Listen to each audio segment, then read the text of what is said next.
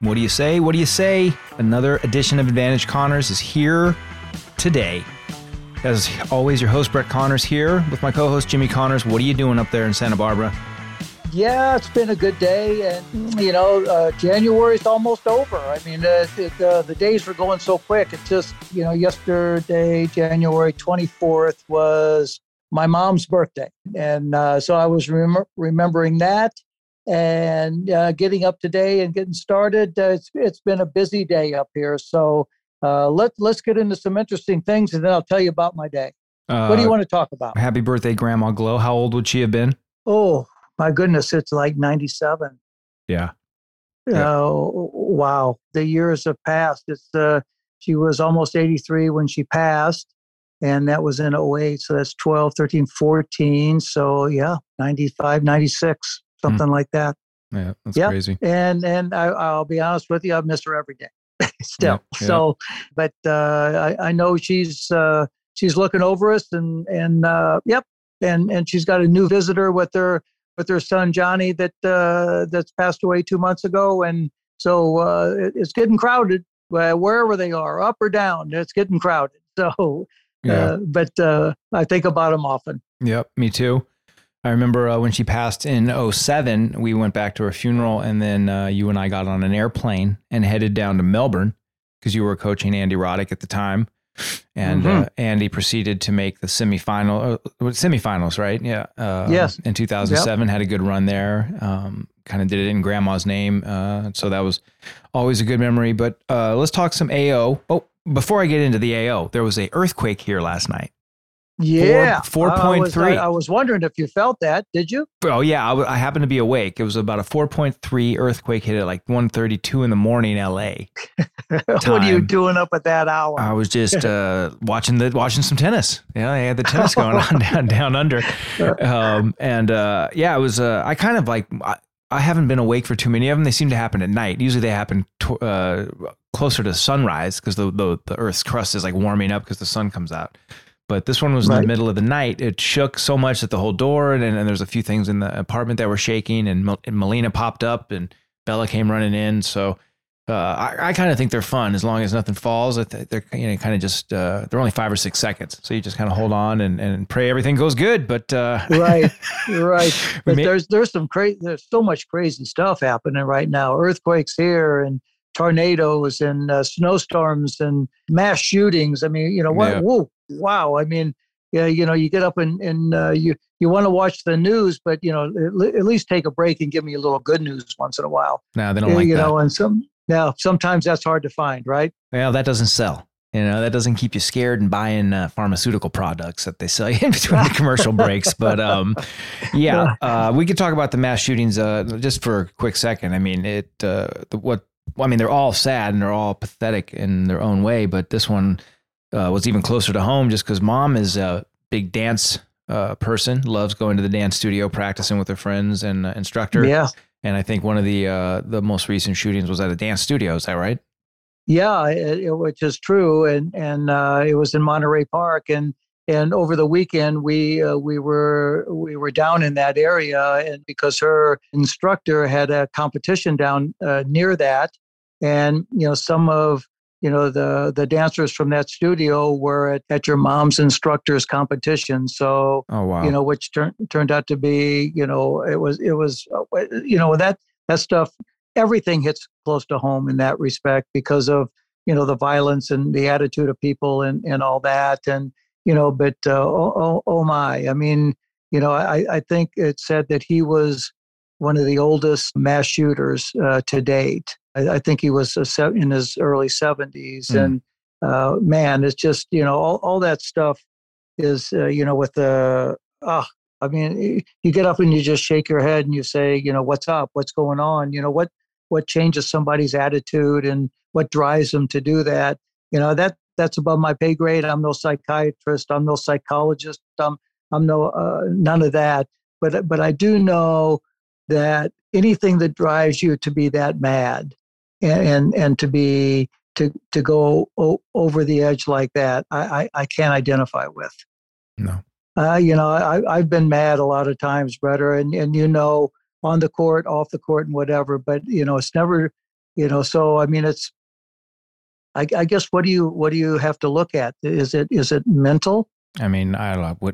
I don't know. I mean, if he's in his 70s, he might have, who knows, some dementia or something starting, or he might be on some medication that's not acting right with him, or he might have had some loss. It's so hard to dissect what somebody's going through.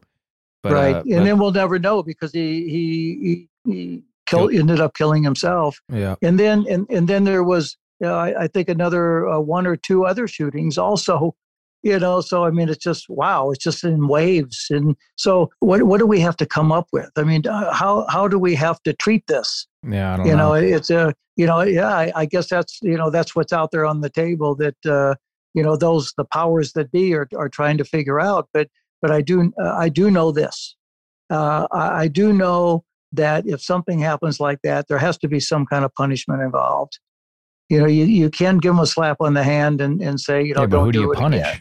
Well, that's the key, right? Yeah. That's the key. First of all, you got to find them. And then when you get them, how do you treat them?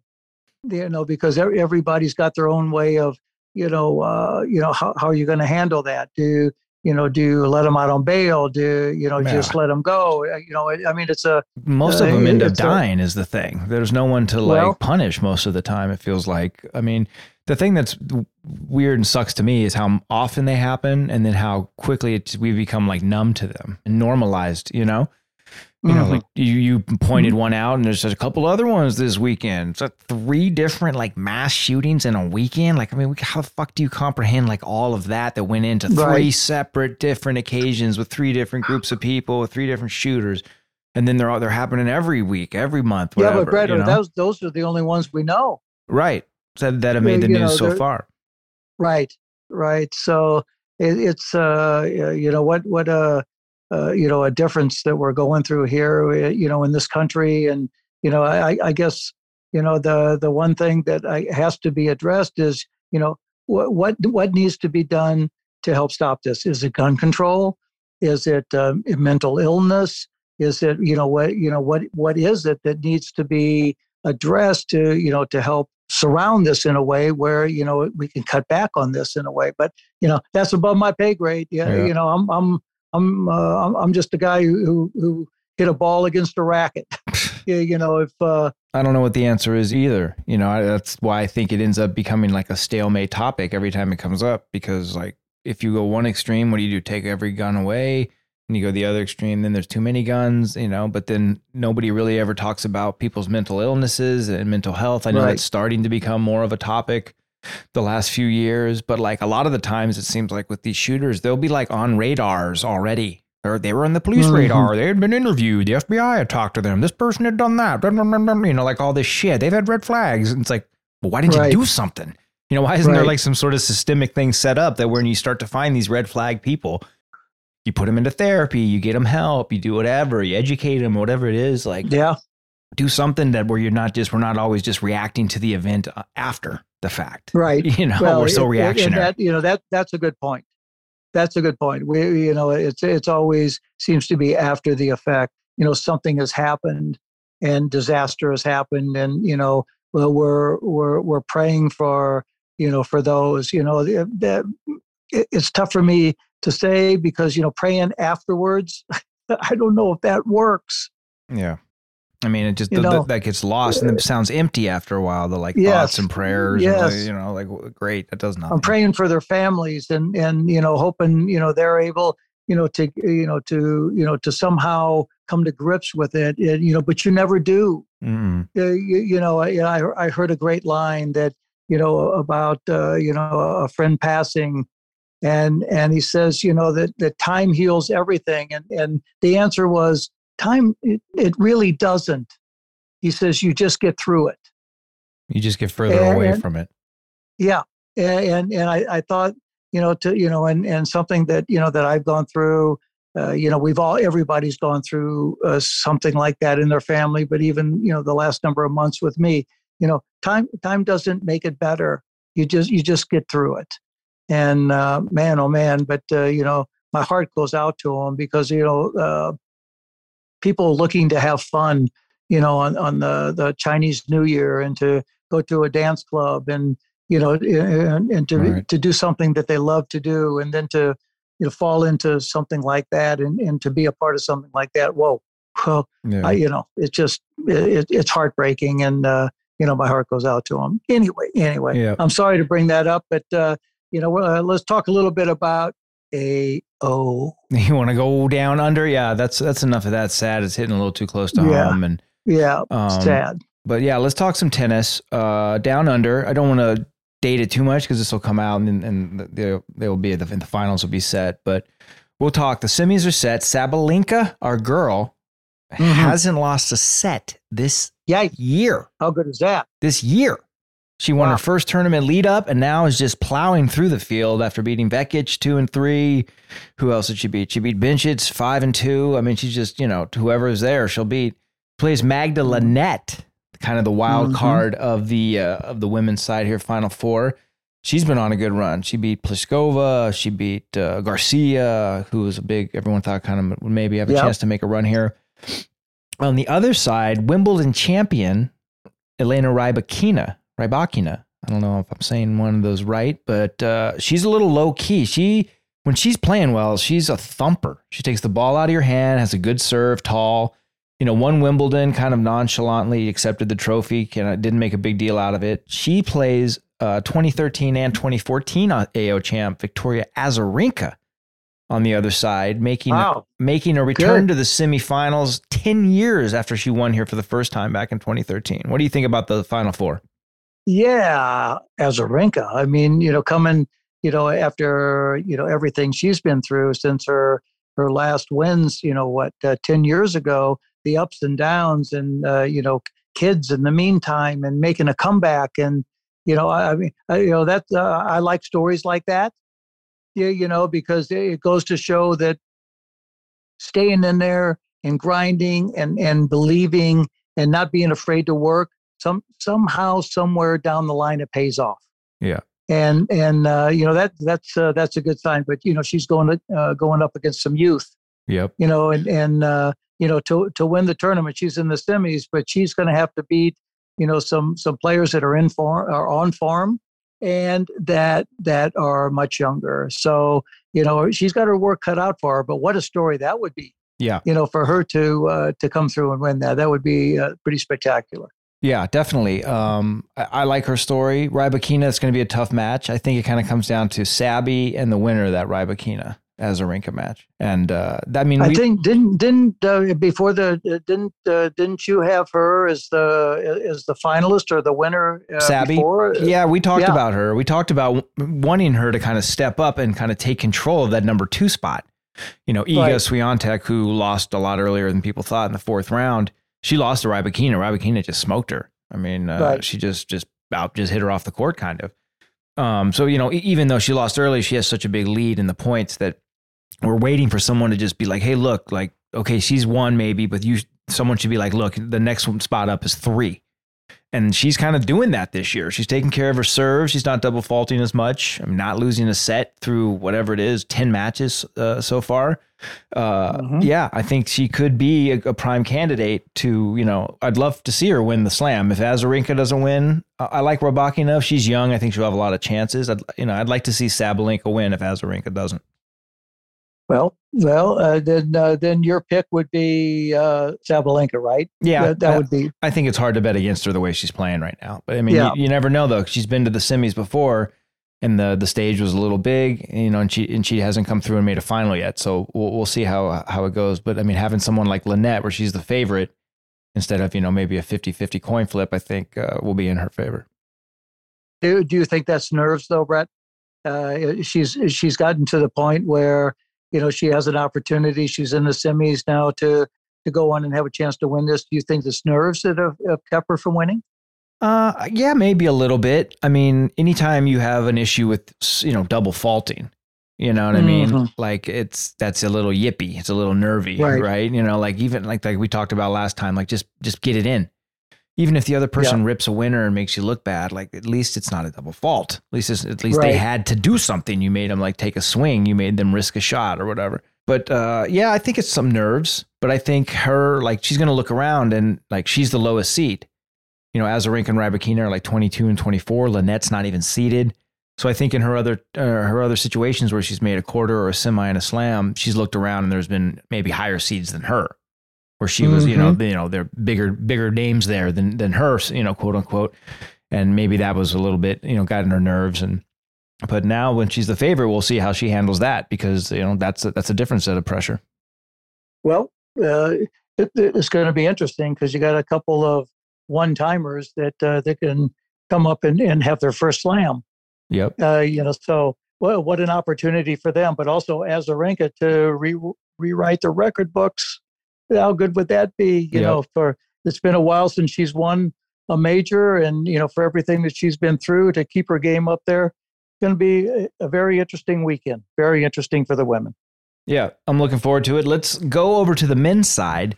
Surprisingly, when we talked pre-tournament, we talked about a lot of Americans having a chance, both sides. Mm-hmm. But if we were to have guessed who would make a deeper run to the finals or semis here at the AO, I think we would have probably said it would be the women, with Coco Gauff and Jessica Pegula being top 5, 6, 7 seeds, whatever they are. Right. And they both came up short. And surprisingly, it's the men who have come through with 3 quarterfinalists on the men's side, 1 semifinalist, Tommy Paul. We had Ben Shelton make the quarters. We also had Sebastian Corda. We talked about him a little bit on our preview show. He playing some amazing tennis, like losing in the final to Djokovic 2 weeks ago, where he had a match point. He looked good coming into this tournament. He had a great 5-setter against Hubie Hurkacz, who's a Advantage Connor's favorite. And then, the thing with him is he has injuries. Is he going to be able to sustain this level of play for over like a long period of time? And it caught up with him this tournament. In only his second or third tournament of the year, he had to retire in the quarters against Kachanov. What do you think about that? Well, or just tell me what you think about 3 Americans in the quarters overall. I first of all, I think that's great because it's new names. It's not Sam Querrey, and it's not the guys that we have been talking. Isner, right? For the last 10 years or so. Yeah. It's new names, which is for me, that's the future of the game anyway.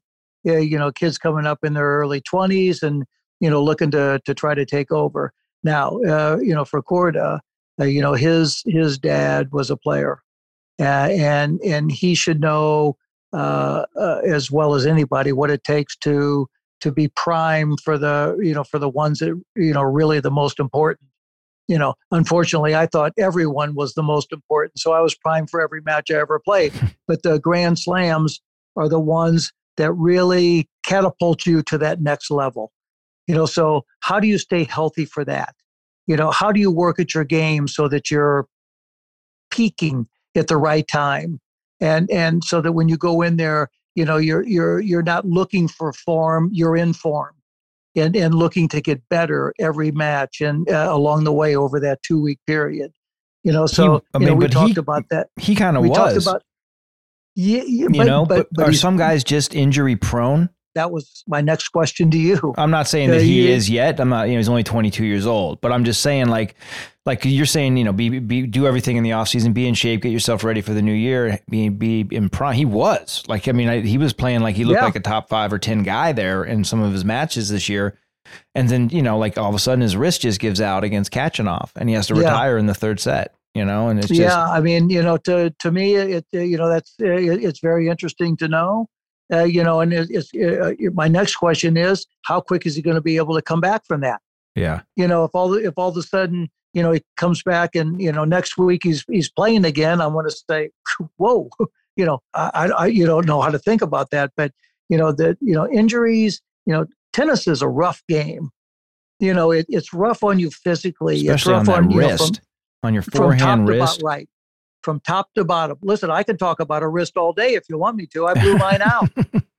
I'll be happy to talk about that with you. But, from top to bottom, tennis, if you're giving it your all, like all these kids are out there, because I believe that they all know just how important it is and what it takes to be a great player and a champion and to fit in that category of an up and coming future champion and what that takes. So the push that they're giving themselves, daily in their practice and in their on the court and in their conditioning and everything. I mean, if they really want to be, then they're pushing and pushing and pushing, to the brink. Mm-hmm. So what is the brink?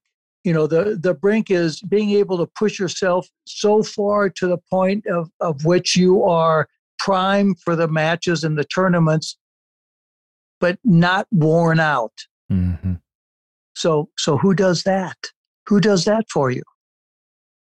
They've got 5 or 6 guys around them. We talk about it all the time, Brett. Who knows just how much to push them and what it takes to get them to that level and to be able to hold that level for a Grand Slam. I look back and I think about this often because I go on my bike ride and I'm by myself. So a lot of sometimes useless crap goes through my mind, but that's one of them. If who was pushing me, who was guiding me, and who knew when I had enough. There's really only one guy who does, and that's yourself. And when to call it, because if not, they'll say 10 minutes more, 15 minutes more, another 10 minutes on the jump rope, 20 minutes on the jump rope. Wait a minute. I got to be ready, for my matches. I don't want to be worn out before my matches. Yeah. So I was pretty good at guiding myself, even though your grandma and Pancho were so good at knowing when to, put the brakes on for me. Yeah. Really, I was pretty good myself at saying, I got 5 more minutes. No, I'm done now. But now it's just, with it's worth so much. But I think also you were good at saying, I need 10 more minutes. I can remember being on the practice court where I'd be like, are we going to go? Are we going to get a cheeseburger? And you'd be like, look, I need to do another 23. And then we need to play another set, or whatever the thing was. You were good at seeing the times where, look, I'm not right yet. I haven't got what I need out of this day. Right. Yeah. But nobody knows how far to push yourself than you. Mm-hmm. And no matter what is coming from the sidelines is, but the only thing is, the main thought is never to push yourself too far. Right. So that you're not ready for the matches. Yeah. That you're worn out and burned out before the matches even come. And my thought is that it means so much now, with the amount of money in the game and what titles mean and Grand Slams and what it does for you and for your reputation and your legacy and in your career, it means so much that these guys, I mean, and the ladies too, both of them, they're willing to. The whole game, yeah, you're right.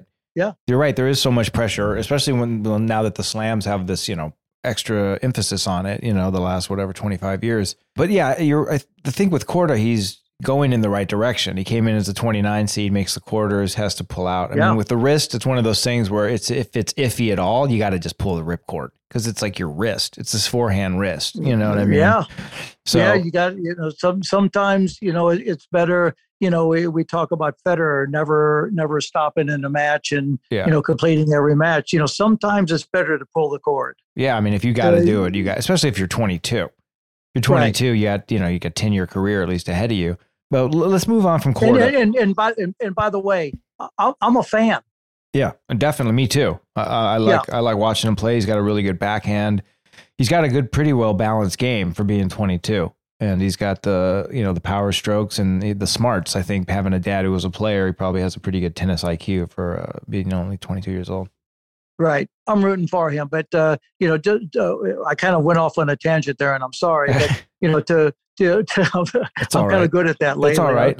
We got more that I can talk to you about. Talk to me about the other half. Just quickly, 2 Americans, Tommy Paul, who over the last 3 years has transformed from someone who had a lot of talent and was really athletic, but kind of would go out there and just maybe slap balls around and show potential, but not be able to put it together, for back-to-back matches a lot, to being a dude who's a contender. He's he's in the semis. He plays Joker in the bottom half after beating Ben Shelton, who I want to get your opinion on too.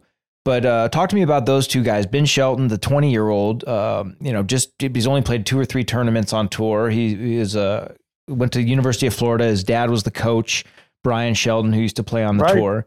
Talk to me a little bit about seeing some new young Americans making a deep run in the Slam. Yeah, how good is that? I mean, every podcast we've had over the last 4 years has been, when are these young Americans going to start stepping up?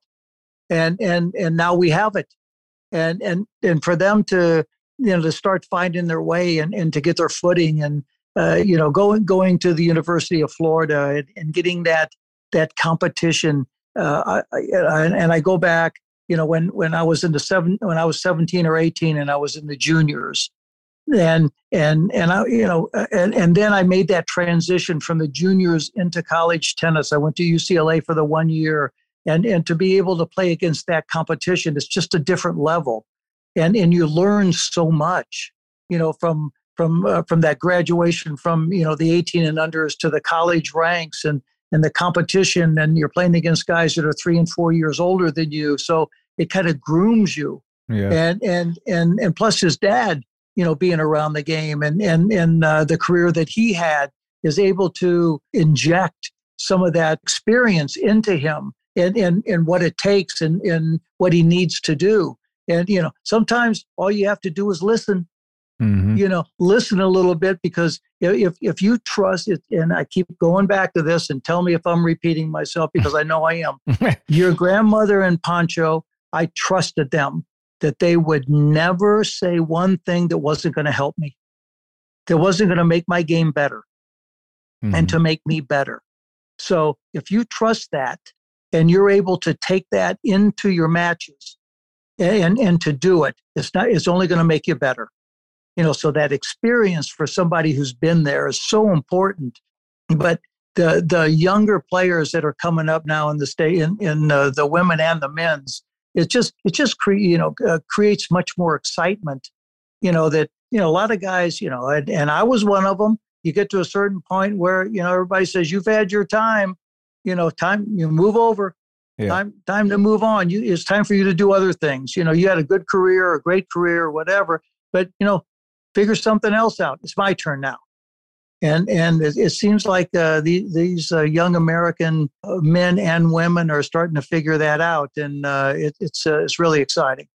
Definitely. One note on Paul before we talk about Shelton is the one thing I liked was that when they asked him afterwards, who do you want to play, Rublev or Djokovic, or something like that. He said, well, I saw Djokovic was up 5-1 in the first, and I'd love to play Djokovic. Like he wants the match, he wants the challenge of playing the best player in the world, and I thought that was a good sign, even though he's a plus 1,200 favorite on the money line against Joker, who looks pretty unstoppable right now. But one note on Shelton that I think you might have a good note or two on, that I want to ask you. The thing about Shelton that I think has surprised everybody, including him and his dad and everybody who knows him and has followed him, is how quickly his game is like, boom, clicking on the tour. Like it's literally, I think it's his second tournament, and he made a quarterfinal. He went 4 with Paul. Like there was a time where it looked like he might, push it to a 5th. And so when he won the NCAAs, I think he went 2 years to Florida. You went 1 year to UCLA. You won the NCAAs. And then you went pro. And then, were you surprised when you went pro how quickly you were able to start getting like wins on tour? Like coming from college, where you're like, oh shit, like I'm better than I even thought I was a little bit, kind of like we're all thinking with Shelton. No, I think the experience that he has gotten, because I'm going to go back to the NCAAs, Brett. The NCAAs was probably the toughest tournament I've ever played in. Yeah, and playing the amount of matches. I played singles and doubles. I played doubles with my friend Jeff Austin, and playing singles and doubles, you're playing 2, maybe 3 matches a day. And that experience and that conditioning, and you figure out so much in that time what is necessary for you to make that next transition into the pros. So obviously he's learned well, to take that and to use that. To help him go to that next level. I mean, like were you Like when you were coming out of college, did you know for sure, like, I belong on the tour? Were there some questions, like doubts, like, do I belong? Am I good enough? You know, like, and then when you got there, because I'm sure there's got to be a little of that because you don't know, like you're going and playing challenger events, like they didn't even have those back then. So you're only just playing the people in your area and stuff. And you know, big events like the Orange Bowl and the NCAAs. I just think the thing with Shelton was, I don't think anyone thought like he would just drop in and be boom, quarterfinalist right away, you know? No. And so like, were you surprised at yourself or at like how well your game was ready for the tour when you know, after you went pro from college? Well, the summer after my first year of college, I had a very successful summer. And I think I made over the summer, I think I made like $50,000. And I, as an amateur, I wasn't able to take it. So, you know, I went and I called, you know, your grandma, and I said, listen, I can't, I made 50 grand over the summer. I said, do you know how much money that is? Yeah. I said, I can't afford not to do this.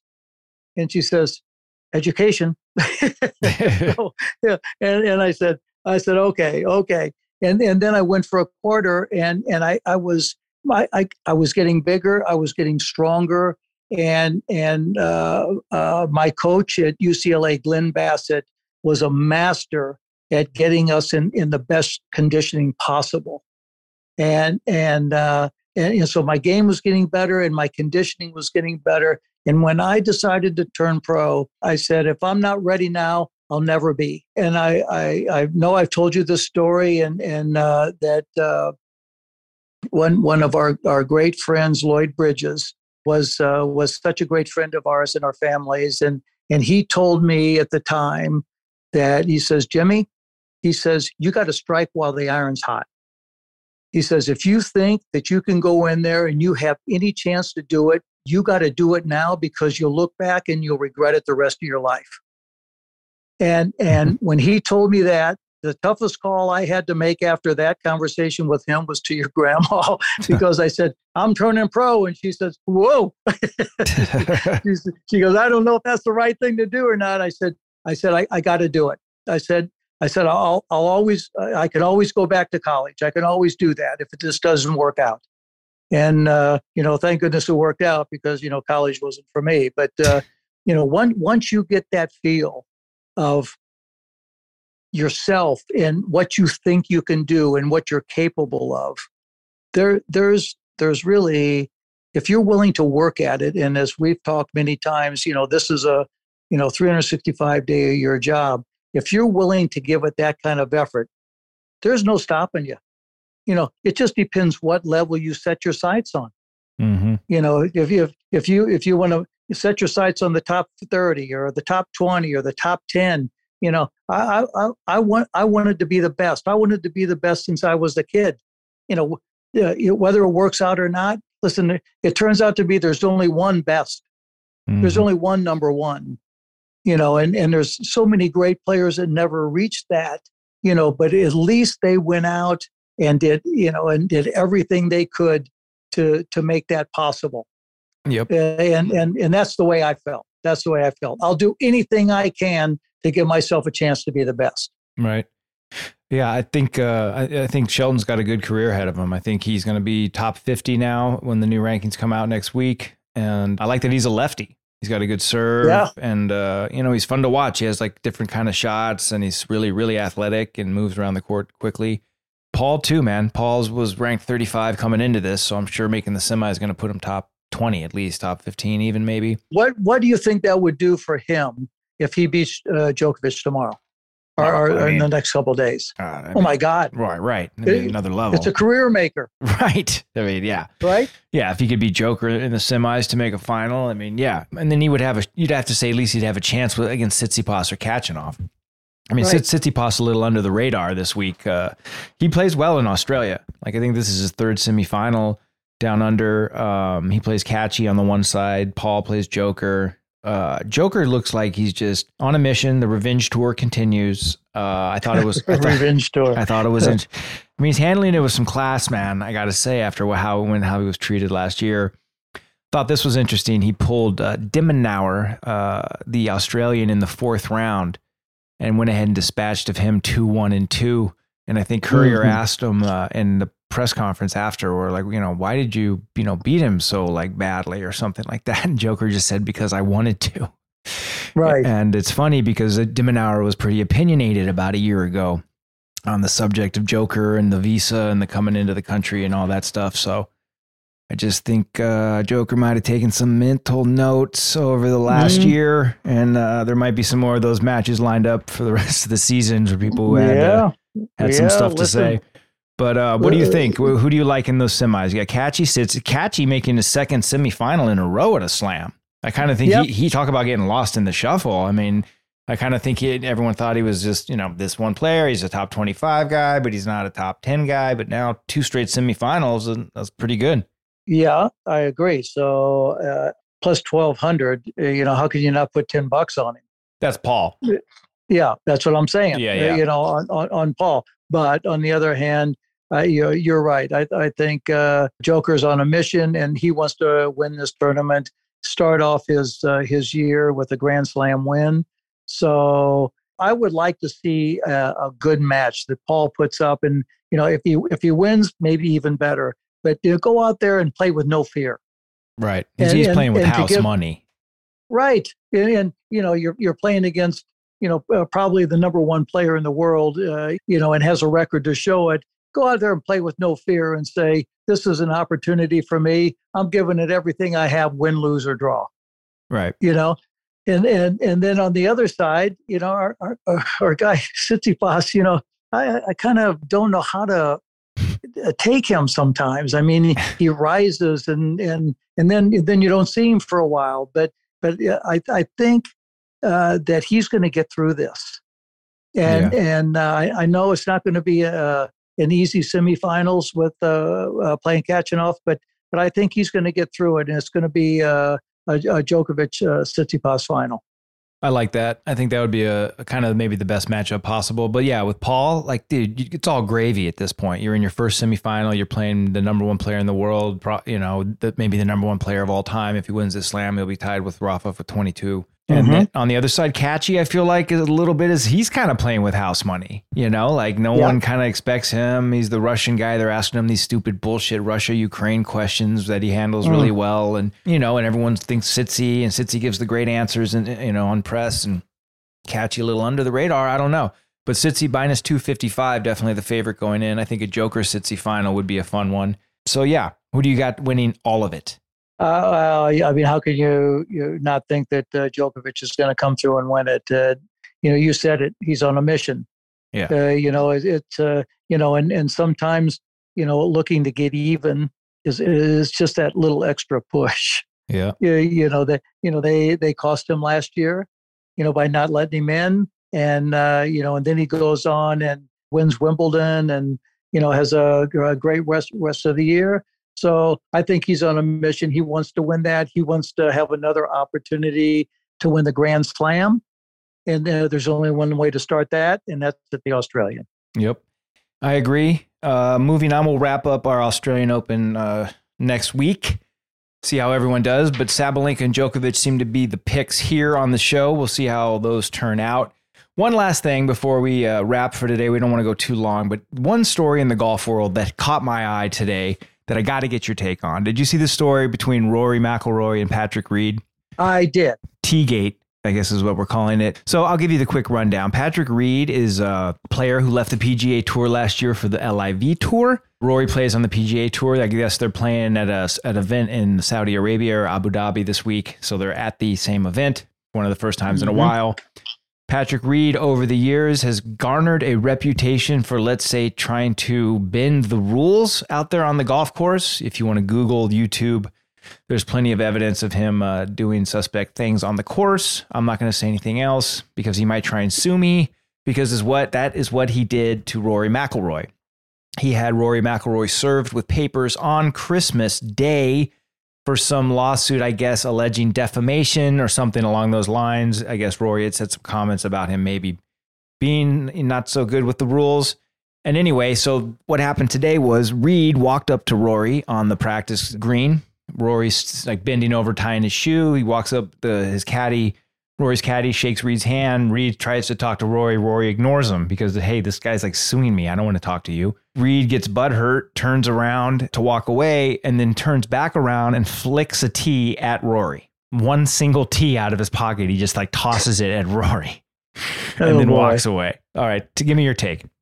Yeah, well, listen, anything to show me some excitement. Come on, and like it or not, listen, a lot of guys in the tennis didn't get along either, but it created great rivalries and extra interest in, what's going on besides just hitting a golf ball or hitting a tennis ball. And, everybody's going to try to poo-poo it and say, oh, well, that shouldn't happen. This is golf. And, that, Christ, it's competition, and going out and trying to be the best and work at what you're doing and try to, get on top, and all that, I think it's great though, in a way.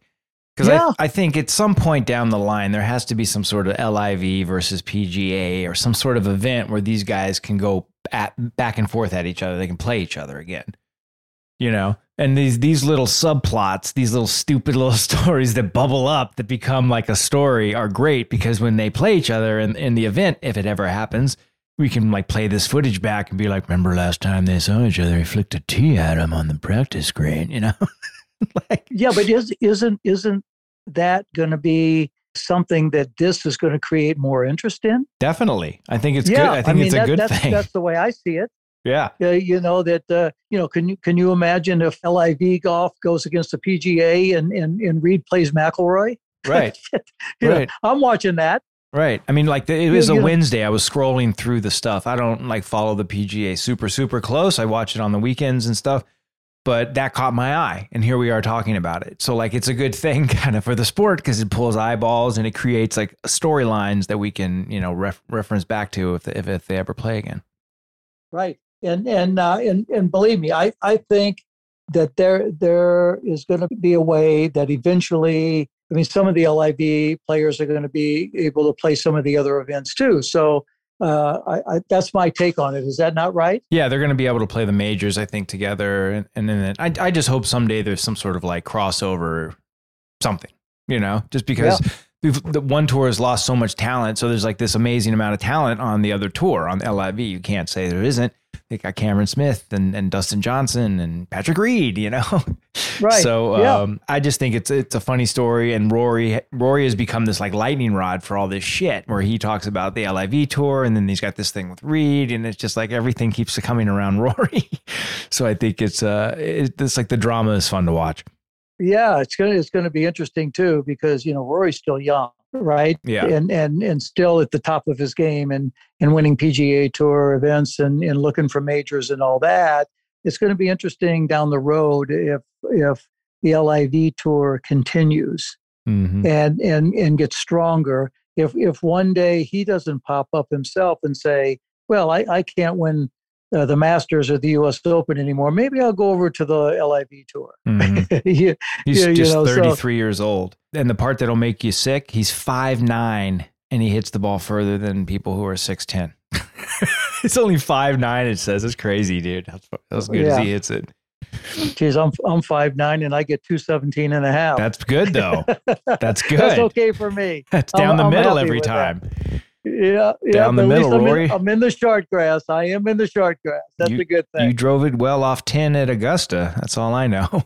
Yep. Oh boy. Oh my. All right. Well, just love to see that. See how it plays out. Any last thoughts? I'm ready to take the golden doodle out for her walk. She's sitting here looking at me. I've had a good day. I've had a long day. I got to play a little golf, but we've got a few cars that have had some problems, and I've gotten those fixed. And so I'm looking forward to getting those, back in the driveway tomorrow, so we can be able to get around a little bit. And it's been a good couple days. I miss you. I know you've been working, and Melina and the Golden Doodle are down there taking care of you. But don't forget to send in some for all our listeners out there.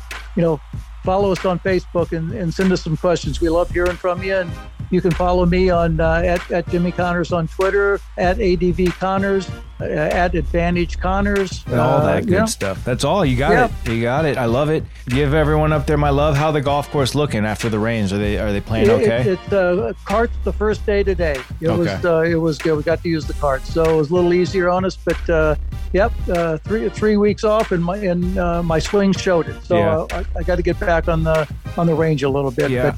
But love being with you tonight, son. I miss you and I love you. And you take care of everything down there. Look forward to seeing you soon. I will. I love you too. I saw somebody posted that at the river course took some damage out there. The river that runs through there took a little heat.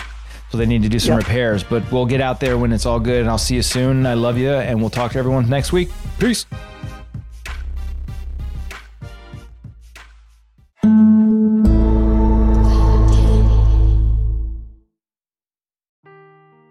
Seeking the truth never gets old. Introducing June's Journey, the free-to-play mobile game that will immerse you in a thrilling murder mystery. Join June Parker as she uncovers hidden objects and clues to solve her sister's death in a beautifully illustrated world set in the Roaring '20s. With new chapters added every week, the excitement never ends. Download June's Journey now on your Android or iOS device, or play on PC through Facebook Games.